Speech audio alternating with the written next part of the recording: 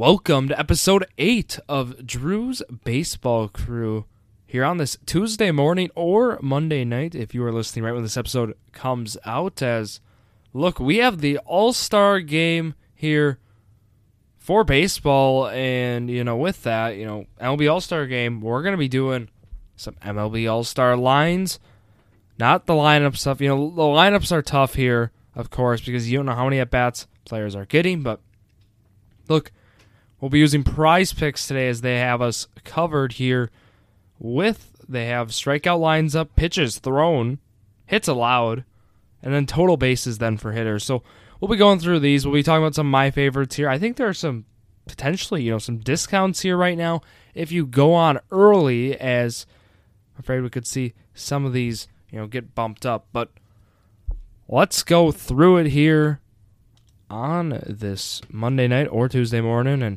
the first line I was looking at is with Clayton Kershaw. So he was named the starting pitcher for the NL, and the story for that was, we've seen starting pitchers in the past go usually, 2 innings for the outing, he's at home. And what's even better is his strikeout line right now is just 1. So can he get 1 strikeout if he potentially pitches 6 outs or 2 innings? Could he? I think he could. Looking at just overall his numbers, right? The whiff percentage and stuff. He has the numbers you would like. His K rate there, 27.3%. And I just this is probably where I'm looking. I know we know Shane McClanahan, right? His K percentage right now is 35.7, but his is 1.5, so that becomes a little risky. I think if Kershaw gets 1, you would take the push there. You totally would, and that is one I'm looking at. So Sandy Alcantara is the other one here, which he's not starting the game. I think he might just go an inning. Or what they could do is Kershaw 1 and Alcantara 2. I don't see that, though. I think they're going to let, Kershaw's going to go 2 innings, but the whiff percentage and stuff for Sandy, is not as high as you would think. He's more of a volume pitcher. 26.3% is his whiff percentage here, and that's actually like one of the lowest out of all the NL pitchers. So for them, just to keep that in mind, I personally, with that one, I would maybe take the under there. Again, if it pushes, it pushes. But I'd go Kershaw over, Alcantara under are my 2 pitching ones. And then going through it right now, if there is a Devin Williams strikeout line, if it's 0.5 or 1, I would be all over that. He's been on fire, and he actually has the second highest whiff percentage out of all the pitchers in the NL, just behind Edwin Diaz, Edwin Diaz is a guy, maybe the strikeouts being at 1 I'd be interested in, but I think I'd be more interested in for him is the hits allowed. I think the hits allowed right now being at 0.5, I would take that. I think you can walk people, and that's why, his pitches thrown line is not out yet. But if he does get 1, I would be interested in that because, it's an all-star game. I think we're going to see pitchers, give it. Some of them are going to just give it their all, and with those guys, I think, we might see some inaccuracy, and we might get that. So Kershaw then at 17.5 pitches thrown. If he's going 2 innings, I know it's not something we've seen always, right? But ideally, you've seen the starters from both teams. They're the ones going 2, and then you have 7 guys pitching the rest of the game. And I could totally see that happening. That's why Shane McClanahan and Clayton Kershaw both being at 17.5 pitches thrown, I would be content with taking the over for sure on Kershaw because I feel like, being at Dodger Stadium and just, being that guy, right, pitching in your home ballpark, being the lifelong Dodger that he is, I think that's going to be how it goes. But let's go to some hitters here because, the hits allowed, right? At that point, it's 0.5. Like I said, the only one, Edwin Diaz is the one I'm looking at. But let's go to the hitters. So, hitters, it gets interesting, right? Are they going to get 2 at-bats? Are they going to get 1? Obviously, the leadoff hitters. So, the guys who are batting in the top of the lineup, more likely to get 2 at-bats, right? So, at the end of the day, I mean, we have to give them more value. I mean, that's just how it is. Because when we have a total baseline, right, it's total bases here, they're all 0.5.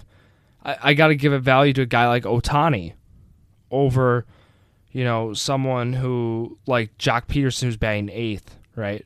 That's just how it is, sadly, because, there's a chance Ohtani gets, if they go through the line, will they pinch hit him there? Will they let him get 2 at-bats? I don't know. So that's just something to keep in mind.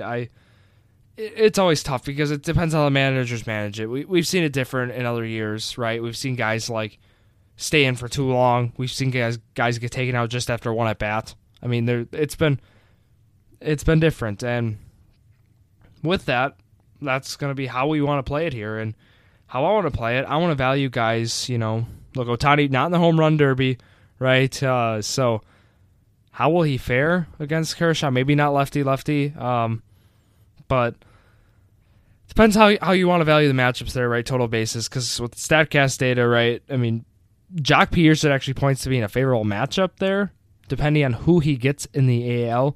If McClanahan, if he goes 6 up, 6 down, arguably he's not going to get Shane McClanahan. It depends on how long they'll let him go, but Jock Peterson at 8.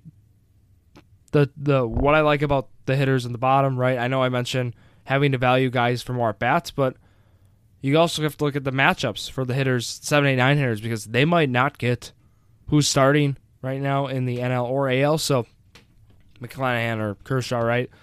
I'd be looking at those guys because potentially they get a favorable matchup, because I can't see them playing matchups right in the All-Star game, because William Contreras batting in the bottom lineup as well with those guys. But I'd be looking Jock Peterson over total bases, which might be something there. But I have a good feeling that they're gonna McClanahan's gonna roll through.